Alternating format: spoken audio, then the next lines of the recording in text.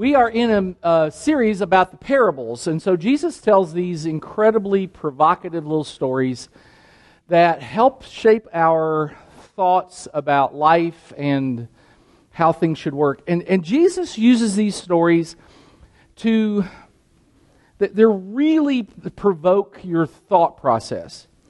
So he used stories that were relevant to the people that were listening, and some of it gets lost in translation, so we have to kind of fill in the gaps a little bit, and we're going to do some of that today with the story. But today we're going to talk about the parable of the vineyard workers that's found in Matthew 20. So if you want to find it in your Bibles or on your tablets or your phones, that's where we're going to be, Matthew chapter 20.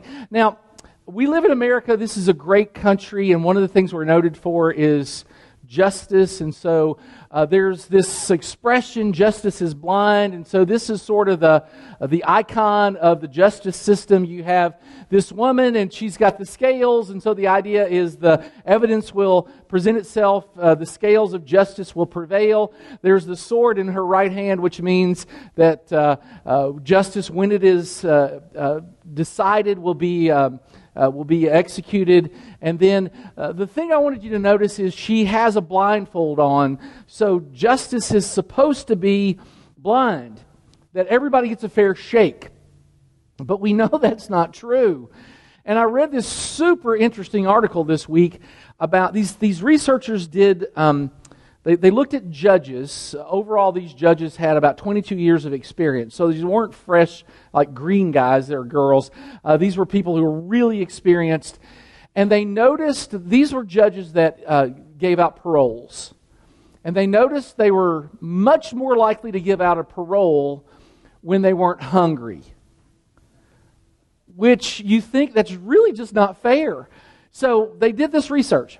65% of parolees or potential parolees received a parole near breakfast, right after the justices had eaten.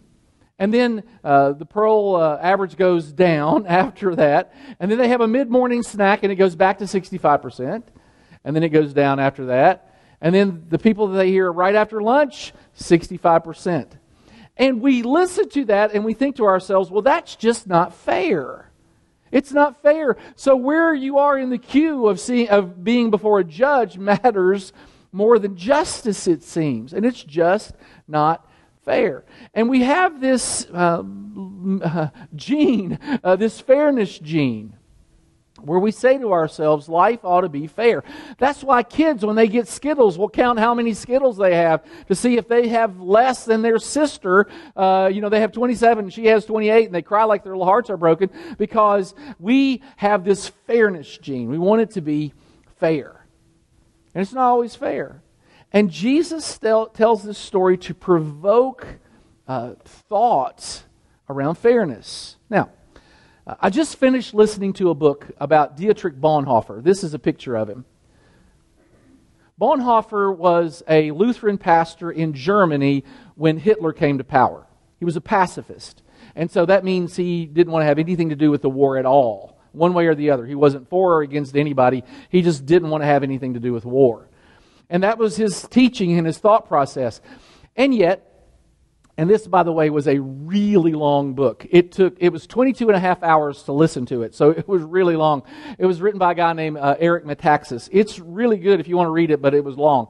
And so, Bonhoeffer, he was well connected in German society. He had a brother who was a lawyer, and his dad, I can't remember now exactly what he did, but it was kind of a wealthy businessman. And so they had connections.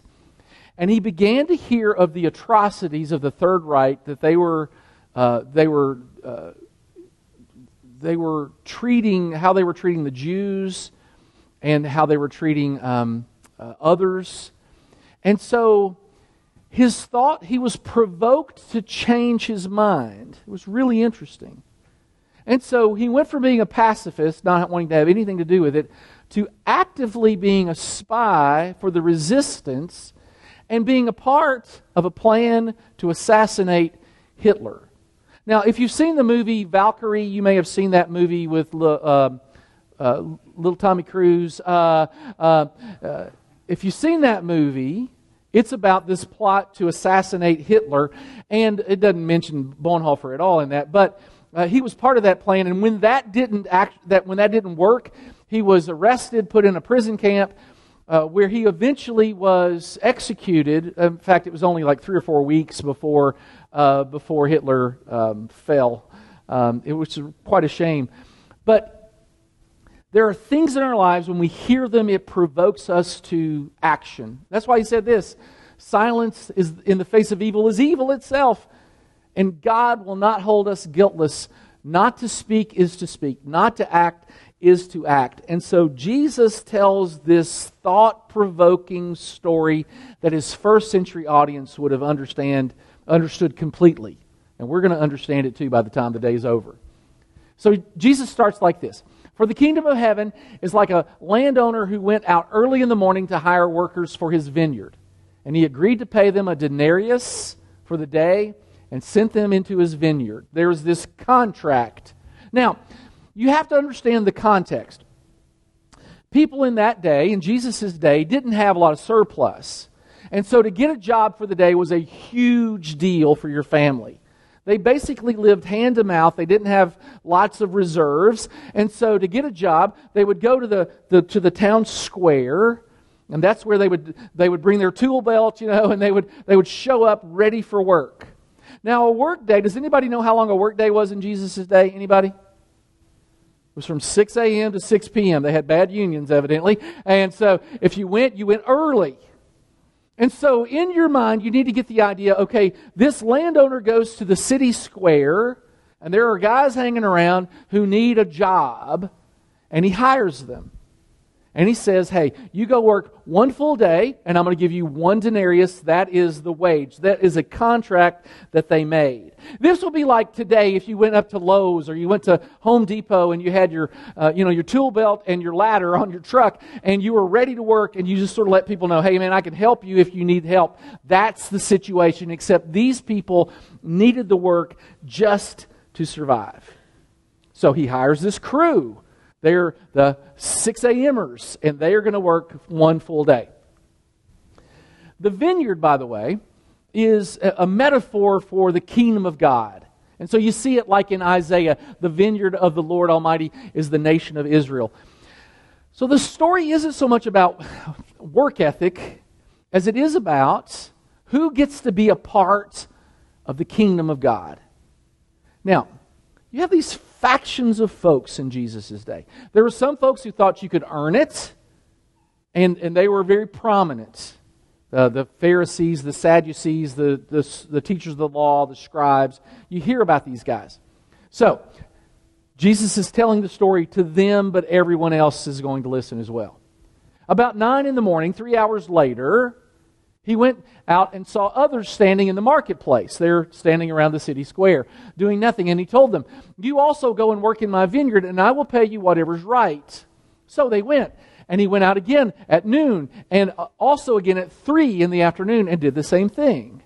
Now, the 6 o'clockers, they were under contract. You work for 12 hours, I'm going to pay you a denarius. Here it says, I will pay you whatever is right. Real quick, just a survey. How many of you would work for somebody if they said, I don't know what I'm going to pay you, but I'll pay you whatever's right? It depends on who you're working for, right? So, I'm going to go to Kentucky this week to work for my mother. You know what she pays me? Whatever's right. Whatever she wants to pay me. She won't pay me anything, but she'll feed me, which is always great. And that'll be plenty. Mama, that'll be great. So, cause she's like the only person that watches online. So thank you, Mom. But we'll go and you have to trust the person that's employing you if you go with this. I'll pay you whatever's right. And so they decide they're going to pay whatever's right. By the way, this whole idea of the city square, I don't know, we don't have one of those really, I don't think, anyplace. But you get it in your mind, right? That there's this town square. And so when we lived in Kentucky, I was looking at the map one day, and there is a place in Kentucky called Vest, Kentucky. My last name, Vest, Kentucky. And I was going to be there. It's down by Whitesburg, or as we say in Kentucky, Whitesburg. And I was going to be down that direction, kind of in the mountains of Kentucky. And so I decided we're going to go see what Vest, Kentucky looks like.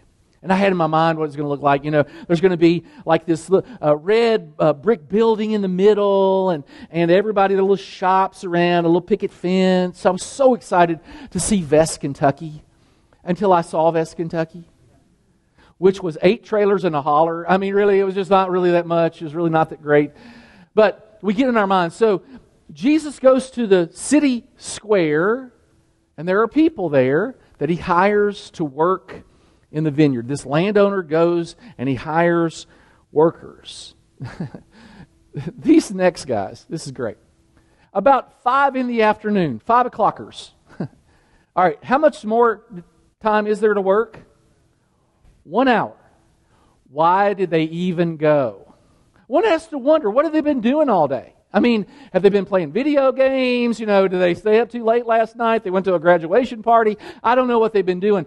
But at 5 in the afternoon, the landowner goes out and found still others standing around, and he asked them, why have you been standing here all day long doing nothing? This is the greatest excuse of all time. Because no one hired us. Duh. It's like nobody hired us. You also go and work in my vineyard. Now, you talk about guys with no leverage. These guys have no leverage. There's no negotiation on price. This is like trying to sell Christmas trees on December 26th. No leverage. They got nothing.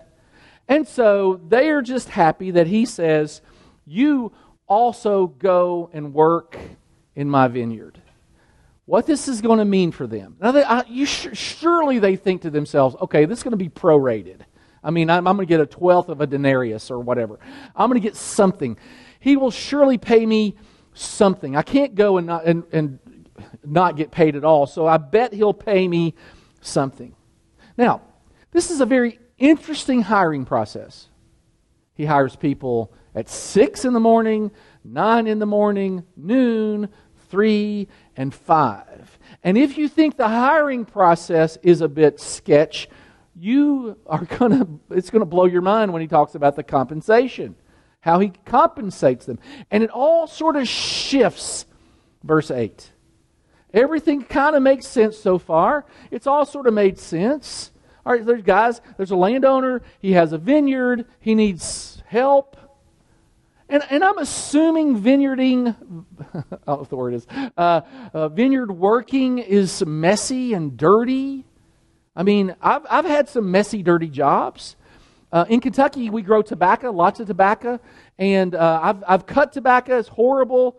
I've put tobacco up in the barn. It is sticky and it gets all over you. And so this couldn't be a great job. It's not a great job, but they're working. And they're going to get paid, and they're going to be able to feed their family, and so it's payday. And I don't know about you, I like payday. I even like the candy bar named Payday. I like it all. Everything about payday I like. All right, so, verse 8. When evening came, it was payday. Every day was payday because you worked one day at a time. The owner of the vineyard said to his foreman, call the workers, pay them their wages, beginning with the last one hired and going to the first. This is the first little turn in the story. First little twitch. Because this is atypical. What you would typically do is pay the first ones hired first. They've been there the longest. They're the tiredest. They want to go home. You're going to give them the most. You'd pay them first. But in this story, Jesus turns it. He's provoking them to thought. So up to this point, the audience would be listening. And then when he said this, they were like, well, that's different. It's not different that you hired guys at 6 or at 9 or at 12 or at 3 or at 5. That's not different. But that you paid them in reverse order, well, now all of a sudden, Jesus gets their attention telling this story. The foreman is going to pay them. The landowner is providing the funds to pay them. But they're starting with the last ones hired, and they're going to get paid first. Now, the workers who were hired about 5 in the afternoon came and each received 12 times more than they deserved. They got a full day's pay for a 12th of a day's work. It was a lot of money. And all of a sudden, all right, so in my mind, this is how this goes down. They get a denarius in their hands, and they're thinking one of two things, or maybe both things. Either the landowner is incredibly generous, or somebody made a mistake. It's one of the two. He's either really generous, or they think we're 6 o'clockers and we're 5 o'clockers. So now what do? Do you say something? Dude, I think you paid me too much. Or are you like that? There's an old joke about a guy. He gets paid $200 too much on one check one week, and then the next week they find out that they discover the mistake and they take it out, and he goes and complains. And he says, hey man, you're $200 short. You gave me $200 short. And they said, well, you didn't complain last week. He said, yeah, but now you're making it a habit. It's kind of the joke. And so now all of a sudden, do you say something? The guy's either really generous or they just made a mistake. And they have to be thinking to themselves, okay, I'm going to get out of here as fast as I can because I want to take this money home because now I can actually buy food for my family that may last for more than just a day. And all right, to get a feel for how that must have felt to them, when you do your taxes, we just come through tax season. Let's say you do your taxes and you do it yourself or you have somebody do it for you, and they say to you, you're going to get a refund. And I don't know about you, but when I hear the word refund, I hear angels. Hallelujah. And I'm thinking to myself, how do I spend this? Can I spend it before Miriam finds out? What's it going to look like? And this had to be the celebration in their minds. We have gotten much more than we deserve. I mean, it's like this is remarkable, and I've got to figure out what to do with this money. And so with great joy, they take their pay, which, by the way, now everybody who was not a 12-hour guy gets paid a denarius. They're all celebrating. They're all going to Sonic, having a slushie in the afternoon. They're all excited. And now the 12-hour guys show up. These are the ones who have worked in the heat all day. Maybe the worst job I ever had. Now the whole tobacco thing was bad. One time I was hired by a farmer who had sheep, and it was shearing season, and so they sheared the sheep, and I was the guy that collected the wool and put it in a huge burlap sack. It was huge. It was probably 10, 12 feet tall, and you had to climb up and stuff it in. And you got the lanolin all over you. It was really, really mucky and not nice. Well, these guys are thinking, okay, we've worked really hard for this guy, and he owes us. If he's paying those guys a denarius, then he owes us more than a denarius. So, when those came who were hired first, they expected to receive more. Yeah, because that is, what's the word? Fair. It worked more. They should get more. But each one of them also received a denarius. And right now, every one of our fairness radar is going off because that's not fair. When they received it, they began to grumble against the landowner. You're darn tootin'. Because look at what they say. These who were hired last worked only 1 hour, they said, and you've made them equal. You've given them the same pay. You made them equal to us. We who have borne the burden of the work in the heat of the day. And every South Carolinian knows what it's like to work in the heat of the day. We know what it's like to work in the humid of the day, too. I mean, we know the feel of this. And so they are extremely upset. And now, everyone listening to this story is intrigued. They're provoked. Now, it's important to understand Jesus isn't setting corporate pay policy here. He's not telling, hey, this is how you should pay people. Typically, if someone works 12 times more than another person, they should get compensated more. This isn't about corporate pay. This is about who gets to be a part of the kingdom. And Jesus is saying, anybody, everybody, those 6 o'clockers and those 5 o'clockers and everybody in the middle can be a part of the kingdom. And sinful people loved Jesus. Now, we live in a society now that says you can't love somebody unless you approve of what they do. Jesus didn't do it that way. Think about the woman caught in adultery. It's a great story. This woman, this is a setup. They catch this woman in the act of adultery. Can you imagine the embarrassment? Not only that, the Mosaic law, the law under which the Jews functioned, said that if you're caught in the act of adultery, you can be stoned. You should be stoned to death. Now, there's a lot of ways to die. Getting hit with a bunch of rocks until you die seems very brutal to me. And so they parade this woman in front of Jesus. It is likely that they may have pulled her right out of the bed. They throw her in the dirt in front of God and everybody. And they ask Jesus a question. It is a trick question. Jesus, the Mosaic law says we are to stone this woman. What do you say? Because, look, it's a no-win situation. I don't know if you've ever been in one of those, but it's not good. If he says, okay, well, we should stone her, well, then now all of a sudden he's not very loving. If he says, no, we need to ignore the Mosaic law, then everybody's like, well, then he can't be a prophet because he doesn't even believe the law of the Old Testament. The brilliance of Jesus in these instances is unbelievable. He says, okay, let's obey the Mosaic law. Let's do it. Whoever has no sin, go, start. You're first. He who is without sin, cast the first stone. And they were all like, I mean, can you... I think to myself, if I had been one of Jesus' disciples and he did stuff like that, I'd be going, what are you going to do with that, huh? I would have been talking so much smack. I'd have been all over that. Where's your Moses now? I would have been all over it. Because, that's who I am. And they dropped the rocks and they walked away.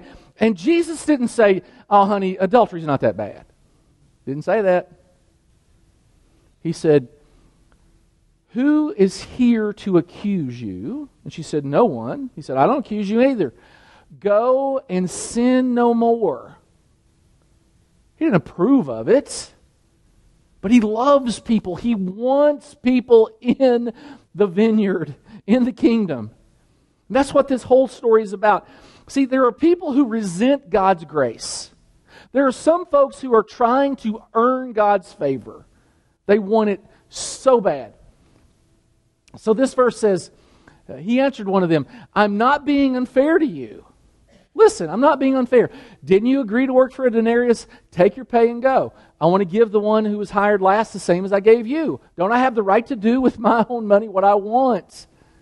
Or are you envious of my generosity? And there are people who are envious. That word literally means, are your eyes evil toward me? Are you envious? We see envy in Scripture all the time. There was a time where Saul was the king of Israel, and there was a young man named David, and he was getting a lot of acclaim. And this is the language that they used about that. It says that he looked at David with envy. They were envious of David. They were, or he was envious of David. Pilate, he was judge over Jesus, and it says, let me go back to this just for a second. There are people who are trying to win God's favor. Let's call them workers. They are doing things. They think if I do the right things, if I obey all the rules, God will have to let me in. In fact, For some of us, those who have been in church a long time, we think, we've lived a pretty good life. God's kind of lucky to have me on the team. That's the workers. They're trying to work their way in. Then there are others. They're gracers. They are people who they understand on their own they don't get in. But because God is so generous, He will let them in. See, sinful people love Jesus. They loved Him because He was so accepting. But the workers, they have this spirit about them. And if we're not careful, we become people who say, all right, I'm going to work my way into God's favor. So let's talk about it just for a second. The marks of a performance-based Christian, there's about 3 of them. The first one is, it produces a grumbling spirit within me. When they received their wage, they began to grumble at the landowner. Have you ever had a grumbling spirit? When I was, a long time ago, I hurt my back. I was raising the window in my bedroom, and I heard my back pop. It is the stupidest thing of all time. Not only did it hurt, it really hurt. And now all of a sudden, I can't hardly move. I'm walking like Frankenstein. It's horrible. And I needed, when you hurt physically, now all of a sudden, nothing goes your way. And I had stuff to do, and I couldn't do it, and I was annoyed, and I felt like I needed somebody to tend to me. And I had a wife, her name is Miriam, she's still my wife, and I didn't feel like she was attending to me the way she should. I mean, she seemed to think she should take care of our 6-year-old, 4-year-old, and 2-year-old. But no, not attend to me. And so I was a little grumbly about that. I had a little grumbly spirit about it. Not out loud, that's stupid. But I had a little grumbly spirit about it. And then I thought to myself, you know what? For most of my life, I've felt pretty good. I mean, here I am, I've gotten this far in life. This is really the first physical pain I've had. It's been a while ago. It was the first time. I usually feel good. Because here's the antidote to a grumbling spirit. It's the discipline of noticing. You start noticing all that God does for you. Because it's all a gift. You take a breath, it's a gift. Somebody gives you a kind word, it's a gift. You eat a good meal. You eat a great meal, that seems like a gift. You know what? You eat a good meal, that's still a gift. You eat Vienna sausage and crackers, it's a gift. Cheese and crackers, not a gift. So you have to be careful. You breathe air, it's a gift. You want to know, you don't live on Pluto. Breathing air is a gift. Have you been outside lately? I mean, you're outside and you hear birds and there are trees. Think about living like in New York City where there's none of that. And we have trees, and in my yard there's a mockingbird. It is amazing. He sings or she, I don't know, this bird sings all these different songs, and it's so fast, and it's like, how do they do that? And yesterday, we have a bunch of cats around that are around. Not our cats, but people have cats. And they kind of show up. And we like it because we don't have a lot of snakes, and evidently cats are taking care of it. We don't have to feed them. I love that.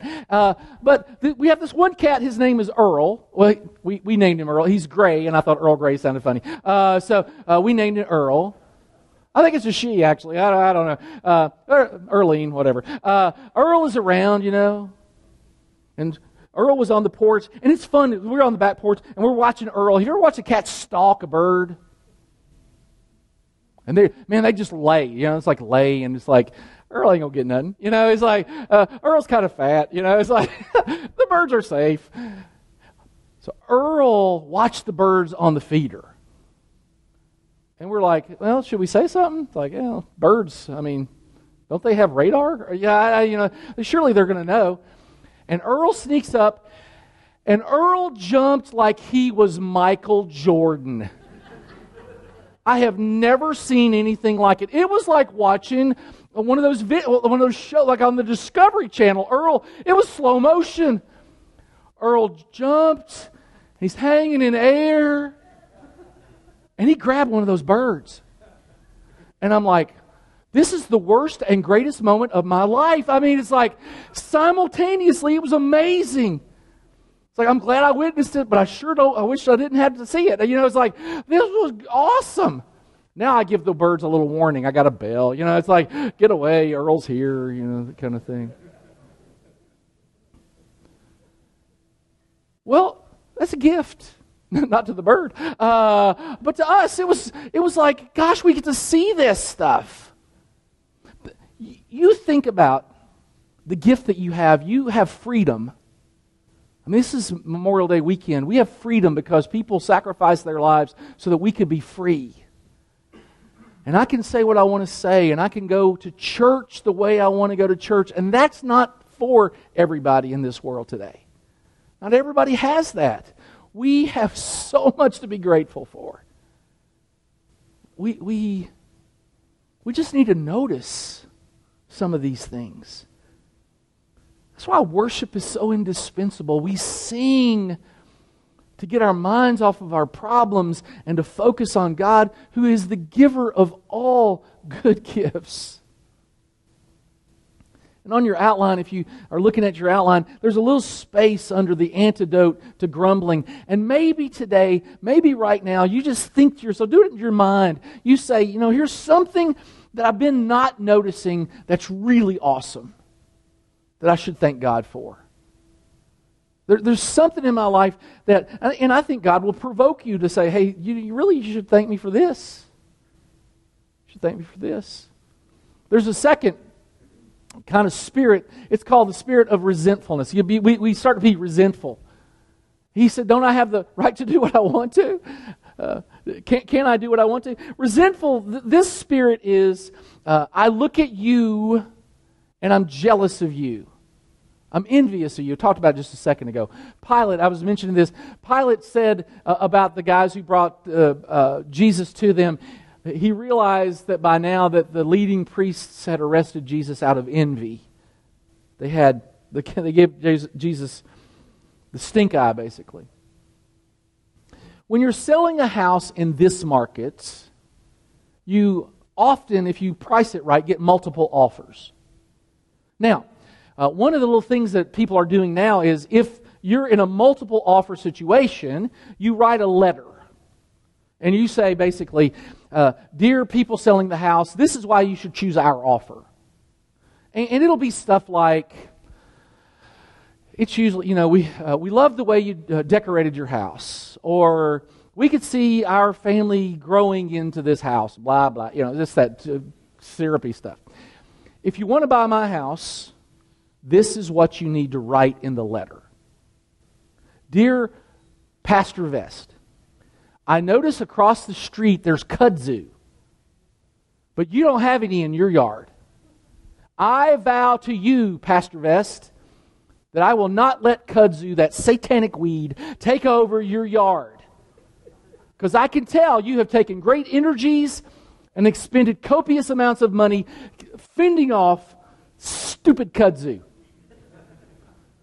I vow to you, sir, that kudzu will never take over your yard. If you write that in a letter, done deal. Because here's the thing about kudzu. It is relentless. I killed every shred of kudzu in my yard except all the stuff that just came up after the big rain. I mean, it's like every time it rains, there's more kudzu. It's like, how could that even be? I've killed everything except not everything. And here's the thing about this spirit of resentfulness. It kind of is dormant at times, and then it sort of, now all of a sudden it's there. All of a sudden it's there. And if you're not diligent, look, tomorrow I have a day off. Guess what I'll be doing? Killing kudzu. Because if you don't stay on top of it, it will take over. And it's the same with resentment. If you don't stay on top of it, it'll take over. Now, there's an antidote to resentfulness, this spirit. It is to think about God's love. We have verses for God so loved the world, and we know God loves everybody corporately, but God loves you. It's really important you personalize it. Brennan Manning tells this cute story about this Italian priest, and he was going through one of the villages, and he sees a peasant, and this peasant is just on the side of the road, and he notices he's praying.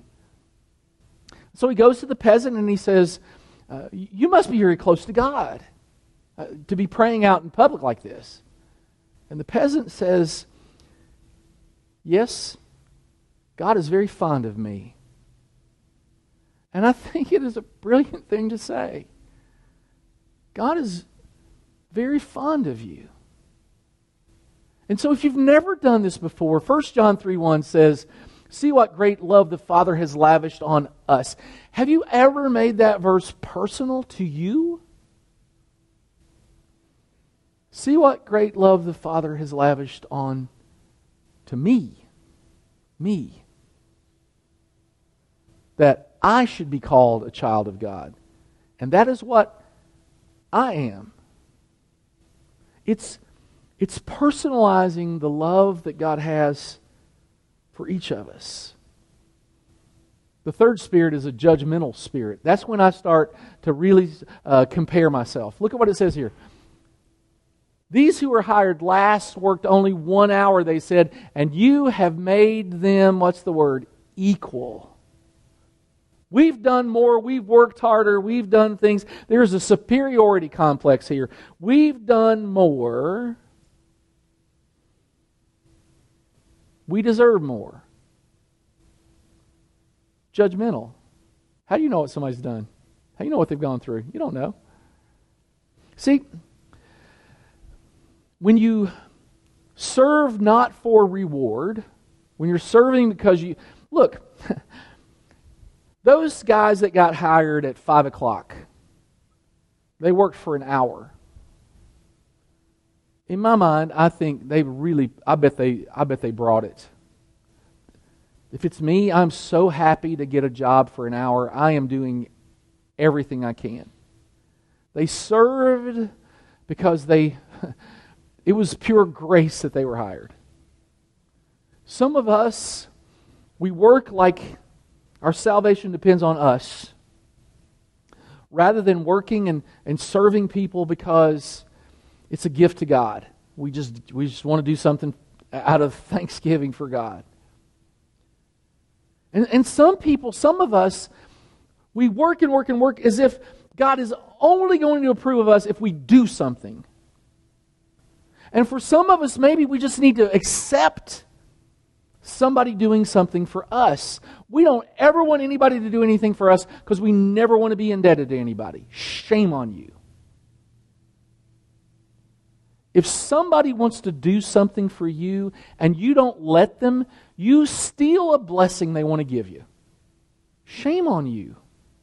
Jesus, his last night on earth, he took a towel and washed his disciples' feet. And Peter said, no, dude, no. Like Jesus, like, yes. I want to set an example for you, but you have to understand sometimes you take service. Maybe you need to get a little bell and let your spouse know when you need to be served. Ding, ding, ding. Worst advice of all time right there. Bad advice. Sorry. Bad. I had that in the first sermon, and Miriam said, no, that's dumb. Jesus' parables are brilliant because they make you think that you're one of the characters. Which of the characters am I? And so, Philip Yancey, he's this great author, he writes about this parable, and he said basically this. He said, most of us see ourselves as the 6 o'clockers. We think we are really doing something good for, especially those of us who grew up in the church. And we don't have any, grievous sins. And so we kind of think, well, he's probably happy to have me on the team. And Yancey writes this, and this is profound. We risk missing the story's point that God dispenses gifts, not wages. Because truth be told, we're all 5 o'clockers.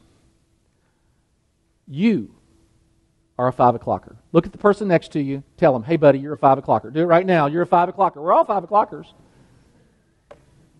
We're all 5 o'clockers. If you say that out to somebody out there, you'll have to explain it a little bit. We all are lucky. And so the antidote to judgmentalism is to extend grace to somebody. You're going to have opportunities. You always do. It could be to your kids or your spouse or your server, somebody driving. We have lots of opportunities to give grace when we're driving. The remarkable thing about this story isn't the 6 o'clockers, and it's not even the 5 o'clockers. It's the landowner who goes back and back and back and back and back to the city square so that his vineyard might be full. He is the hero of the story. World War II, the Red Cross was active in securing blood for those who were injured. And because of the Red Cross, they were willing to give blood to both enemies and foes. To give it to anybody because that they felt was their mission. Now, the doctors in the Red Cross came up with an interesting strategy. You see, they started at the time collecting the names of the people who donated blood so that if you received an infusion, you could write a letter to the person who gave the blood and thank them for their donation. So, what they started doing was they started giving German officers, they offered them blood transfusions from Jewish donors. And they would approach them like this. They would say, well, here's the bad news. The bad news is if you don't get a blood transfusion, you're going to die. It's really bad news. You're in the deep weeds, and if you don't get a transfusion, you're going to die. The good news is we found a donor for you. He's Jewish. She's Jewish. So you have a choice. Will you humble yourself and receive this Jewish blood or not? See, that's what salvation is. There was a guy who hung on a cross, who donated his blood because we're in bad shape. We need a transfusion. The bad news is we're in trouble. We're all sinners. It's the bad news. We're not in the kingdom. Bad news. The good news is someone was willing to give their blood so that we could have life. The moral of the story of the vineyard workers is you can be in. God wants you in. And I don't know if this weekend, today, this moment, this last half hour might be the first time you've ever thought about, you know what? I've been trying to earn God's favor. Perhaps it's time for me to accept a gift called grace and admit I can't do it on my own and accept the gift that God wants to give me. After the service is over, in just a second I'm going to pray and then I'll make an announcement or two, and then after the service is over I'm going to hang out right here. If you want to talk, if you want to chat, that's the place to come say hey to me, and if you have questions, that's the place that's going to happen. Let's pray. Father, thank you for this day. Thank you for this moment. Thank you for this word that you've given us today. Thank you for the sacrifice that Jesus made. We love you, and we thank you for all you've done for us. In Jesus' name, amen.